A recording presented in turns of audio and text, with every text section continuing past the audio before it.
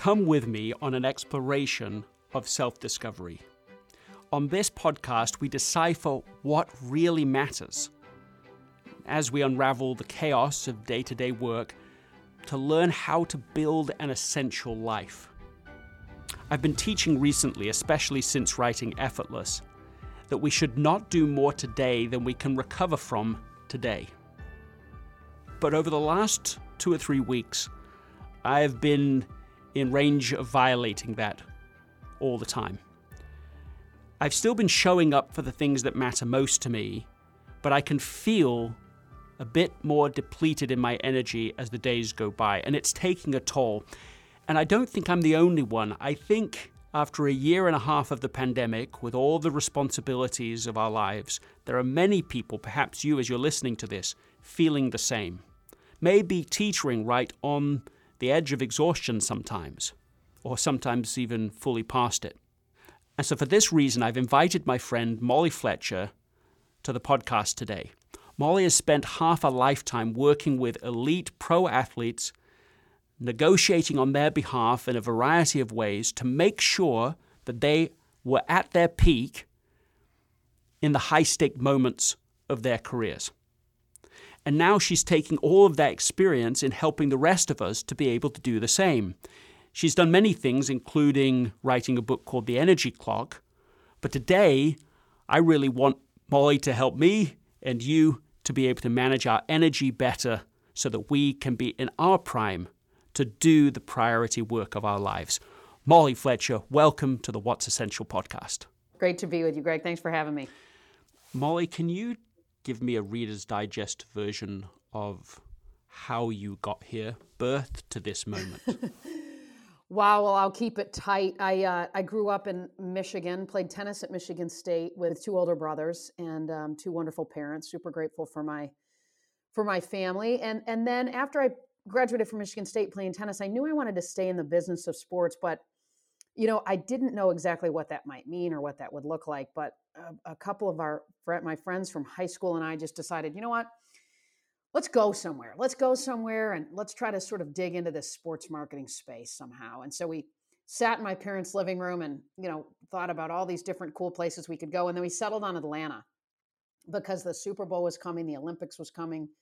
There was pro teams, sports teams. And so I moved down to Atlanta in 93 without a job. Greg, I had $2,000 and I had a friend who had gotten down before me a couple months prior to me. And so I slept on her couch. And I negotiated a gig to teach tennis at an apartment complex in exchange for my rent within about a week of arriving, which was huge because now my $1,700 would go a little farther, right? Yes. And so that gave me just a little bit of breathing room because, the last thing I wanted to do was head back to Michigan, sort of with my tail between my legs, not finding something. And I got a couple different internships, paid internships, and a couple different opportunities that fell in my lap. And then, that I looked for and worked hard for. And then, I had this sort of belief that when we ask for advice, we get a job. And when we ask for a job, we get advice. And so I began to connect with lots of different people with really this sort of mindset of how do I get them to like and respect me enough to want to help me or hire me?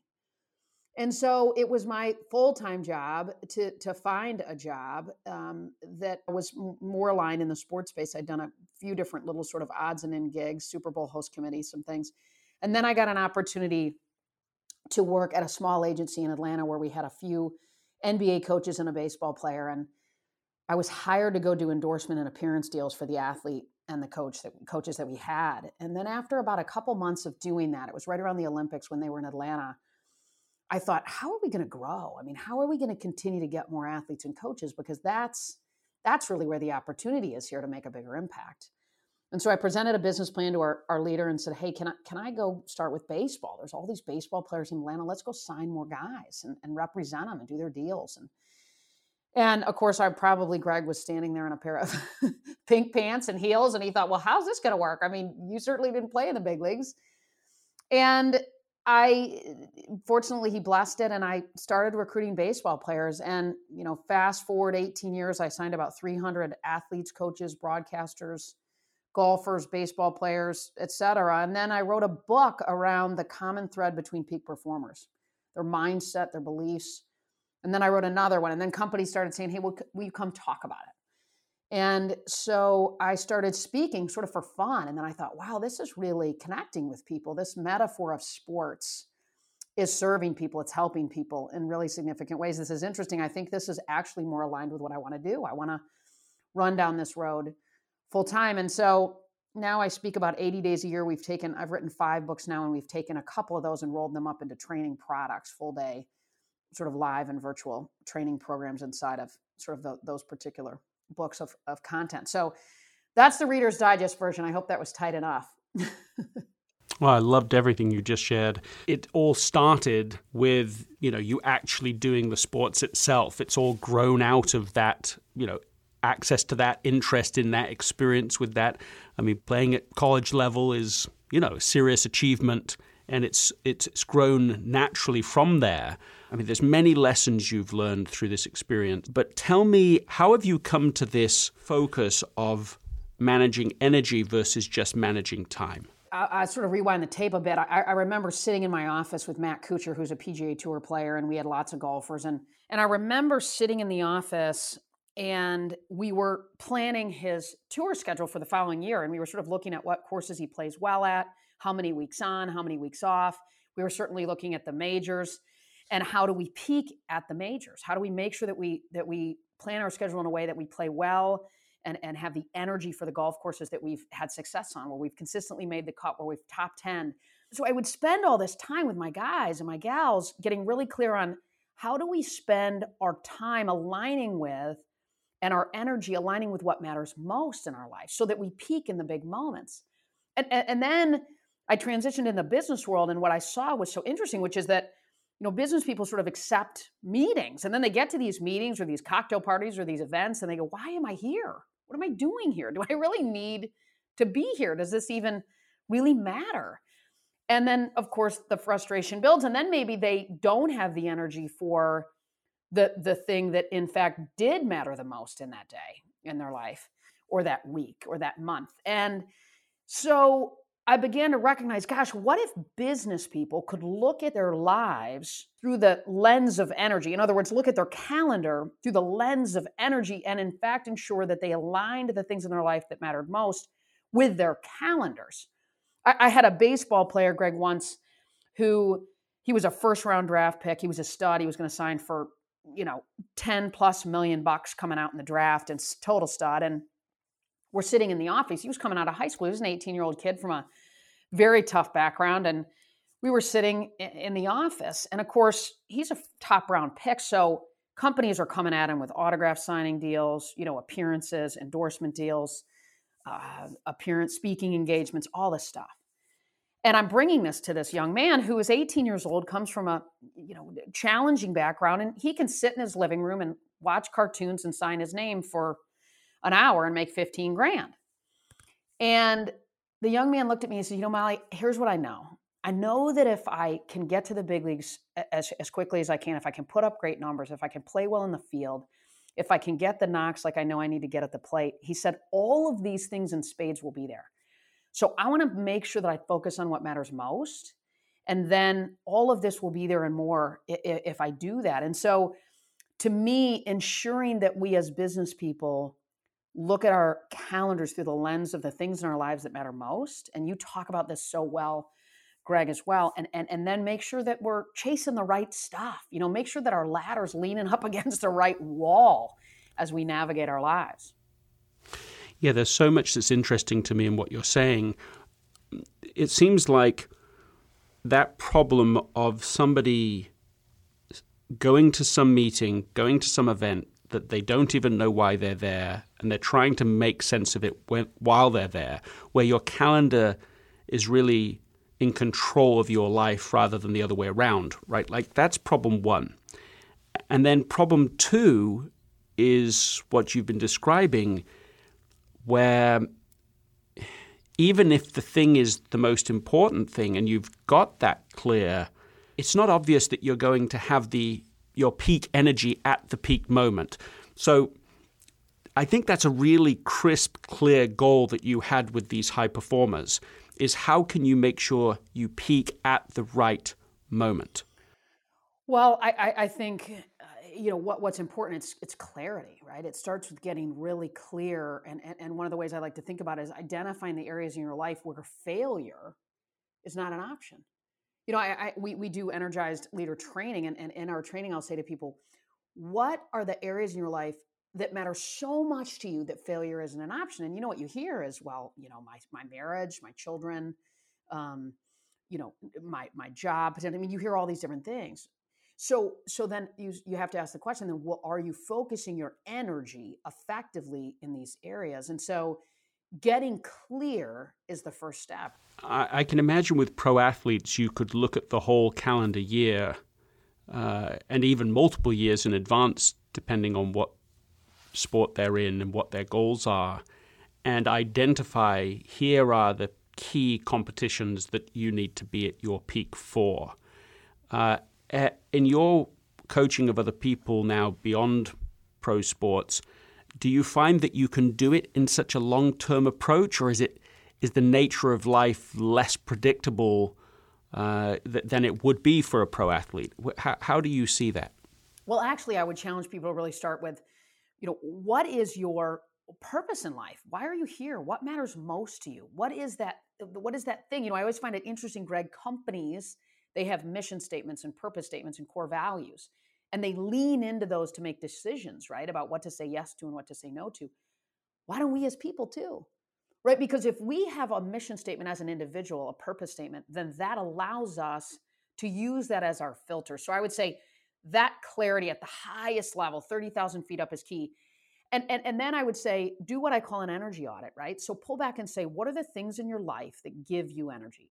Do you have a particular structure for what a mission statement should look like for a person that would help produce enough clarity that they would know what to say yes and no to? Because sometimes I find mission statements to be so general that they actually don't produce the clarity they're supposed to. What have you guided people through that would help others, including me, to be able to do this better? To lead, inspire, and connect with courage and optimism. So I'll give you an example. I was at a keynote, so you can relate to this, and my husband was home, and he works full time, and we have 3 daughters, and they were young at the time, and he was exhausted. I mean, he was just drained. He was frustrated. The kids were crazy. Work was busy. I was out of town for like the 3rd night in a row, and I could tell he was just done. And he's awesome. And we've been married almost 20 years. And as I was having this conversation with him, it was almost like he was frustrated with me. But it was a moment when I went, okay, I could go back at him and say, what do you want me to do? Do you want me to come home? I mean, I'm obligated to this keynote tomorrow. I don't know what you want me to do. But it was a moment I remember so distinctly in Orlando, standing in the lobby thinking, okay, live your mission.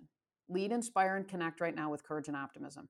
Handle this conversation in a way that allows you to connect, that allows you to inject some courage and some optimism inside of this moment, versus going back at that moment and saying, well, what can I do in this moment? So what you're saying, I think, is that everybody has different things. If they're paying attention to their life, which are the greens, which are the things that give you energy, which are the things that drain you of energy, and try to protect more of the first and somehow reduce or even remove the reds from your life. This is the energy audit. That's what you're describing. Absolutely. How can you protect your own energy while managing others' expectations of you, both at work and at home? Yeah, I would say we have to give ourselves permission to say no. We have to really give ourselves permission to say no. And the mindset shift there is that you're saying yes to something that potentially prior to you've gotten clear on matters more. But we have to allow ourselves to let go and walk away and say no, because we live in this world with phones and technology where FOMO is real, and people want to be everywhere in all things, and that isn't sustainable. And so we have to be intentional about having the courage to say no with love and with kindness, But to me, that's what allows us to show up for the people um, that matter most. I mean, nothing breaks my heart more than people that wake up and go and go and go all day long, and they give their energy away to everybody at work, and then they get home to the people in their lives that love them the most, that matter the most, and they don't have any energy left for them. What's the biggest fail you've had with energy management? I would say it goes back to when I was a couple years into Atlanta. I had, I was single. I was running around. I was recruiting baseball players. I mean, we were having great success. My parents flew down to come and see me. And they are, at the time, and still are, two of the most important people in my life. And they land, and I'm excited. I mean, they're coming to see me in Atlanta. I moved, away, and and we're sitting at lunch, and the whole entire lunch, my phone rings and rings and rings and rings with one athlete after another calling, needing things. And I come back to the table after each call, and I sit down, and I keep going with the conversation with my parents, who had literally just landed, and we're sitting at this table. And my mom sort of is very practical, and she's looked at me and she goes, "What do they want? And why can't it wait?" And I said, That's a really nice question. Yes, she's the truth teller, Greg. And it was like I turned the fire hose on her, and I said, "Oh, well, his clubs didn't get there in time, and he's frustrated because, he needs his putter for this tournament, and he don't want to use a different, and he's frustrated because his pitching toe isn't on his shoes, and he thinks he's getting traded, and she's not getting enough games, and she's not getting enough units with ESPN, and she's frustrated." And I just turned the fire hose on her like it was life and death. And she, just by the way that she asked that question, by the way that she looked at me, it checked me. And she has been my energy clock, Greg. I mean, she is the person who I'd call up and say, "Oh, Mom, it's unbelievable." I said, "Look, I mean, we're flying private. We got this. We're going to this game. How cool it was." And she said, "That's awesome, honey." I'm telling her how excited I am for something cool. And she says, "How are the girls? How's Fred?" And it just rechecked me. And so I would say, that was one moment at that lunch, but there's been lots of little moments like that where, whether it was my husband, whether it was my mom, where they served as my energy clock to realign me, to get my bumper pads sort of checked and keep me centered. Underneath that story, I think there's a distinction that I have struggled with and still do, which is the difference between doing something that we think is impressive versus doing something that's actually essential. Mm-hmm. That's right. And when we're around the people in our lives who matter most, probably the things that we do aren't really that important to them, right? What's essential is being fully present for them. That's really what they want, right? It's for us to really show up and be fully present. Yes, and when we get it wrong, it can create multiple levels of conflict, because on the one hand, you want someone to be impressed. But don't you see, this thing just happened. I was flying private with these pro athletes, and this is amazing. And how that feels on the other side of it is like, yeah, but we do care about you, but we don't care about that. Exactly. And I think what this rolls up a little bit into is sort of what we were talking about earlier, relevant to purpose, because to me, what can happen, to your point, is that we get caught in this hamster wheel where we think it's about achievement. But to me, achievement doesn't bring fulfillment at all. Purpose does, right? Achievement is fleeting. Fulfillment is lasting. And we know that relationships and human connection drive our human fulfillment. And, I mean, having spent so much time with athletes who have won Cy Youngs, who've won PGA Tour events, who've won majors, who've gotten Emmys, it's really exciting in the moment, but then it goes away.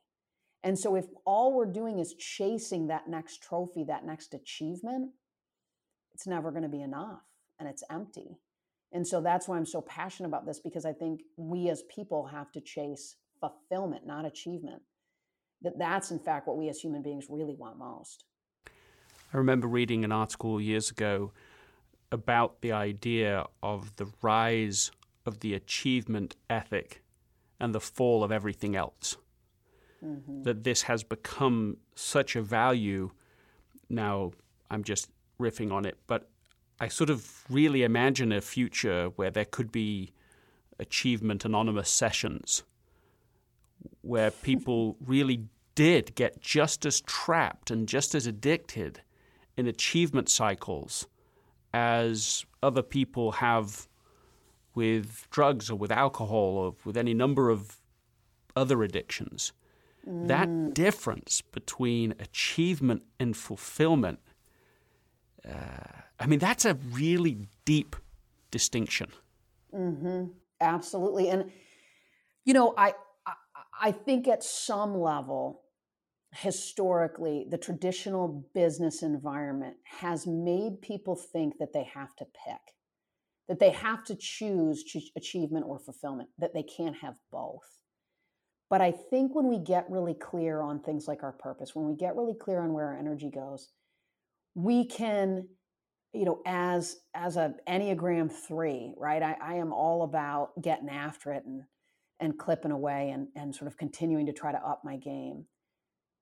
But you can do it and marry it with fulfillment. And to me, that's really the mission that, some of us are on. And I think recognizing that that has been presented potentially as a bit of a false choice, that you can have one or the other, but you can't really have both, right? Like that if you're going to choose that big career and that big job and that big title, that you're going to leave fulfillment to the side. Or if you're going to choose fulfillment and work for a nonprofit or stay at home and not work in the outside business world, that you've chosen fulfillment. I think that we can have both with intentionality.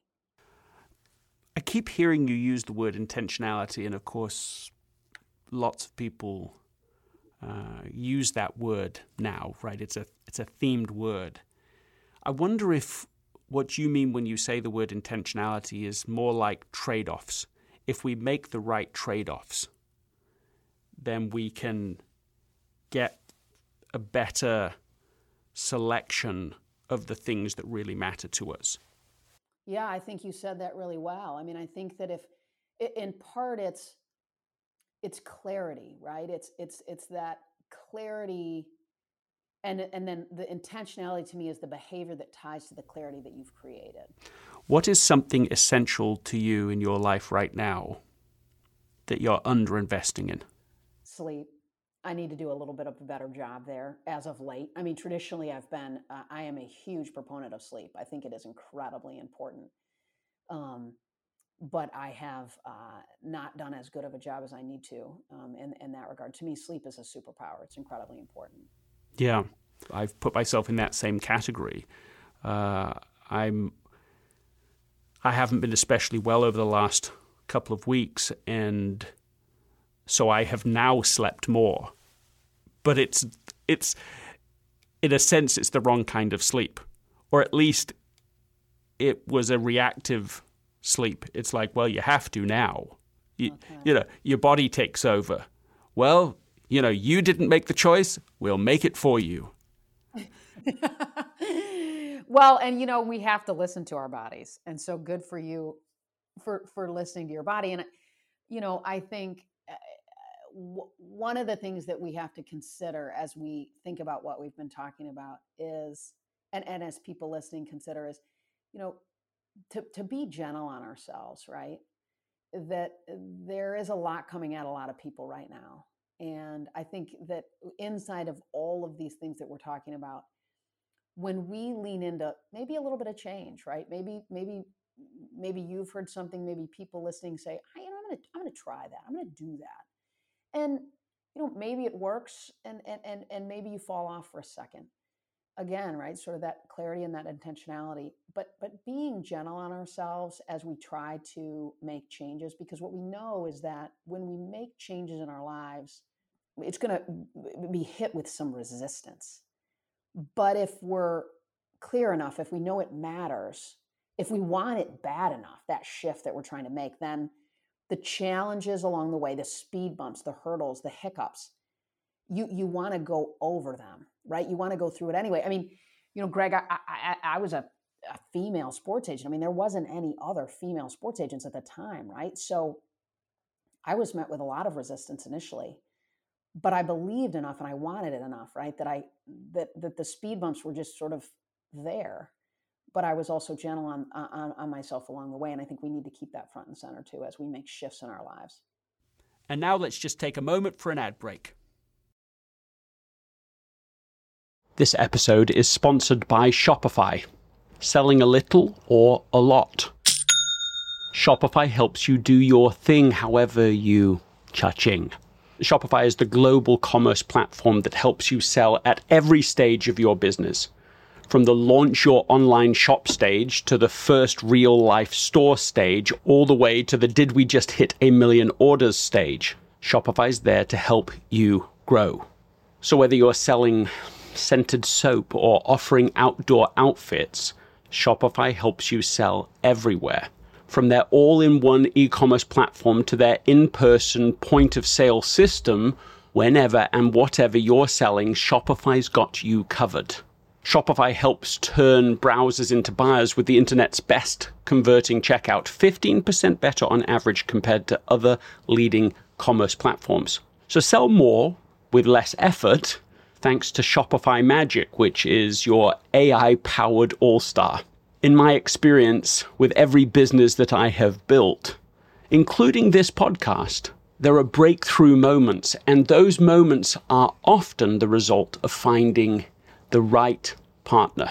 And I think that's a way to think about Shopify, because no matter how big you want to grow, Shopify gives you everything you need to take control and take your business to the next level. Sign up for a $1 per month trial period at shopify.com/Greg, all lowercase. Go to shopify.com/Greg now to grow your business, no matter what stage you're in. Shopify.com/Greg. Mom deserves the best, and there's no better place to shop for Mother's Day than Whole Foods Market. They're your destination for unbeatable savings, from premium gifts to show-stopping flowers and irresistible desserts. Start by saving 33% with Prime on all body care and candles. Then get a 15-stem bunch of tulips for just $9.99 each with Prime. Round out Mom's menu with festive rosé, irresistible berry chantilly cake, and more special treats. Come celebrate Mother's Day at Whole Foods Market.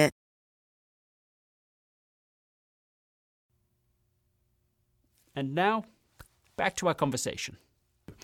I recently ran a workshop with top leaders of a major company, and I had them answer the question, what's the most important thing you need to do today?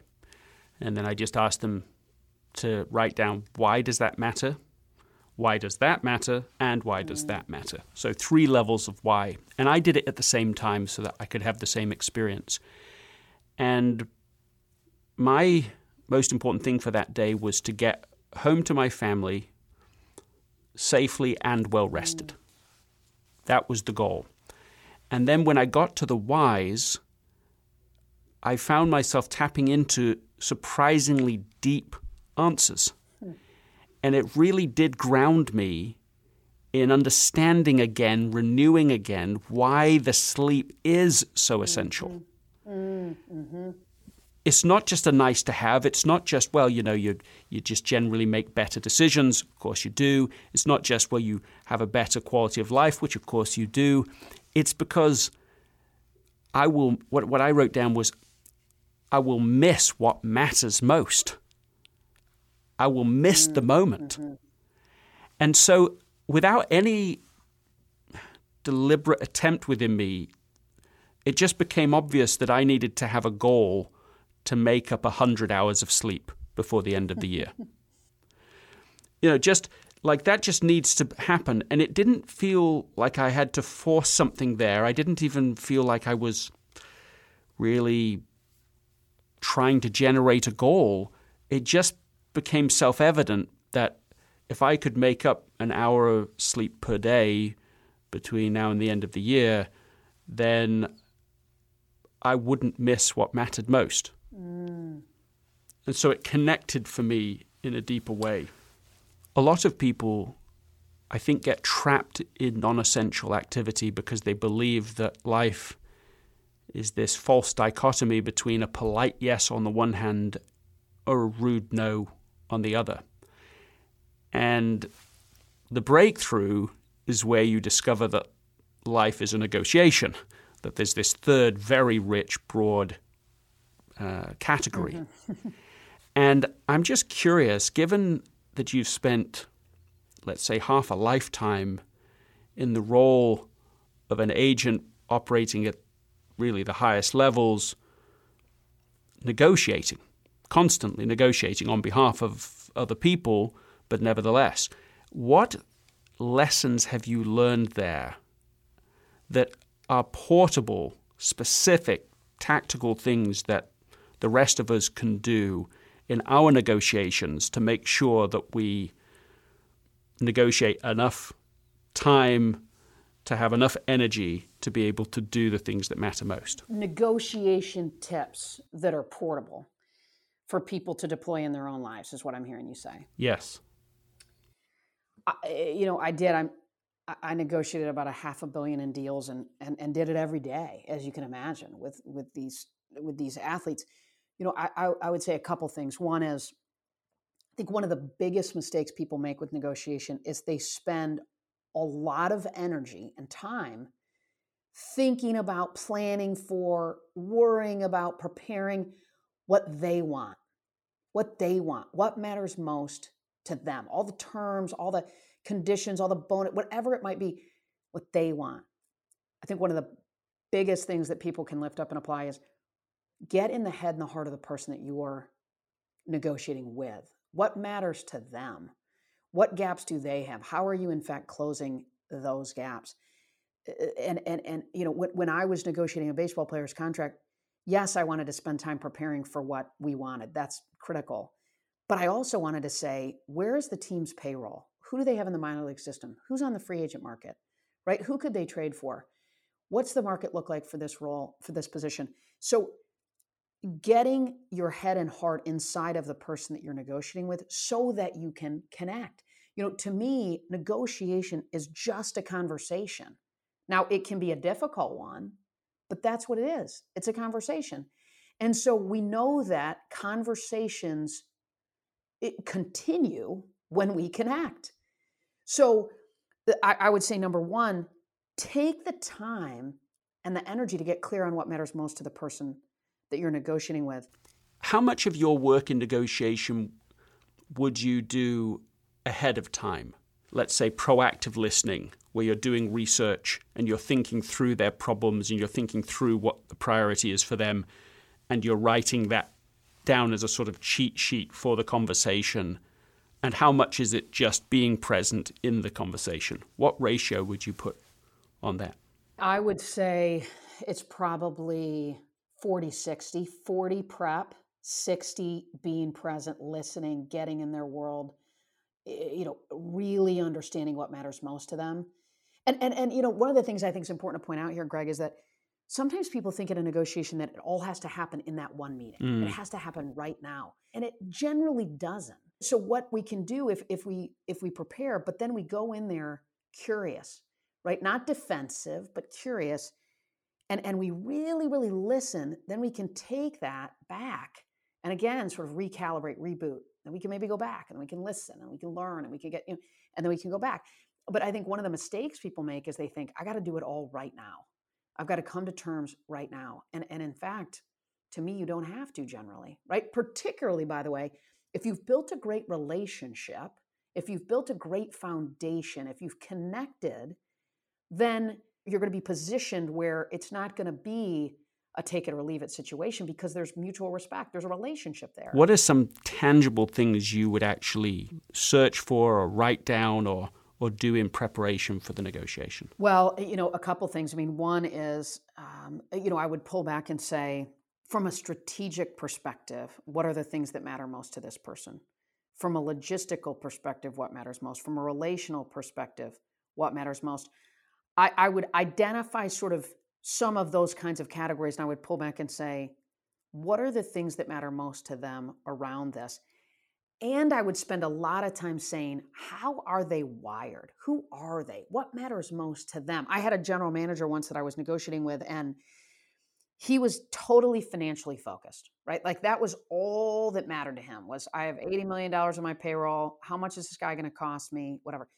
He didn't care that he was bringing up the young guys, that he was a leader in the clubhouse, that he sold more jerseys than anybody else, that he was an all-star. He didn't care about any of that. All he cared about is how much is this guy going to cost me? So what I needed to know is what mattered most to him. So I think we've got to know what's the wiring, if you will, right? Just like we're right or left-handed, just like we have personality styles, what's the style, if you will, of the person that you're negotiating with? And how do you get inside of that and then begin to anticipate and lead with potentially the things that matter most to them to drive connection? Yeah, you just said something really great. That phrase, if this is what this relationship is going to look like. That's what you're really doing in a negotiation. You're signaling to people what the relationship is going to look like. And yet, so often we can be focused on winning this round that we signal exactly the wrong kind of relationship, the kind of relationship people don't really want to be in. And so changing that, it moves it to a long game type conversation. But similarly, in our lives, in our negotiations with other people, it is, I think, what you're saying, playing the long game, giving first, giving what's valuable, disproportionately valuable to the other person, might not even be expensive to you. But if you understand what matters to them, this is one of the ways that real value is produced. It's cheap for you. It's valuable to them. That's right. I mean, at some level, what we're saying is be relational, not transactional. Molly Fletcher, it has been a real pleasure to have this conversation today, to explore how we can be smarter, wiser about how we utilize our energy so we have something in the tank to do what's essential, but also these skills and these counterintuitive approaches in negotiating what matters most with the people who matter most. Thank you for being with us. It's a pleasure. I'm a big fan of your work, so thanks for having me. Ladies and gentlemen, essentialists, one and all, we've come to that moment again, the end of the show. Thank you, really, sincerely, thank you for listening. It's been amazing to see what's happened already with this show. Just in the first year, it's become the top 5 self-improvement podcast on Apple and within the top 10 in the education category. That's really an amazing first year, and you are the ones that have made it happen. Thank you. You've made it special. I want to end today's show with something that means a lot to me, and it's this simple reminder. If you don't prioritize your life, someone else will. That matters. That is what's essential.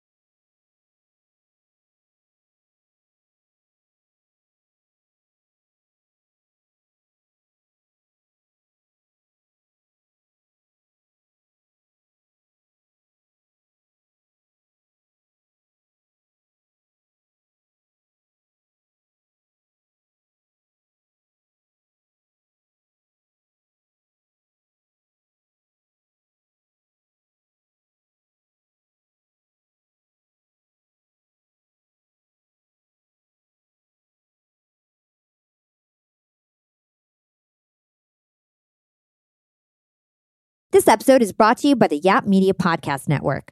I'm Hala Taha, CEO of the award-winning digital media empire, Yap Media, and host of Yap Young and Profiting Podcast, a #1 entrepreneurship and self-improvement podcast where you can listen, learn, and profit.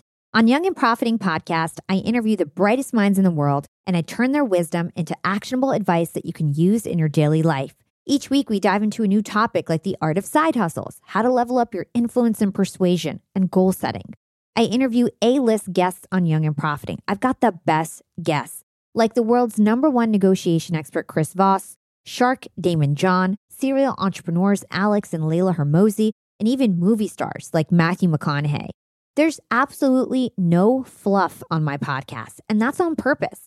Every episode is jam-packed with advice that's going to push your life forward. I do my research, I get straight to the point, and I take things really seriously, which is why I'm known as the podcast princess and how I became one of the top podcasters in the world in less than 5 years. Young and Profiting Podcast is for all ages. Don't let the name fool you. It's an advanced show. As long as you want to learn and level up, you will be forever young. So join podcast royalty and subscribe to Young and Profiting Podcast, or YAP, like it's often called by my YAP fam, on Apple, Spotify, CastBox, or wherever you listen to your podcasts.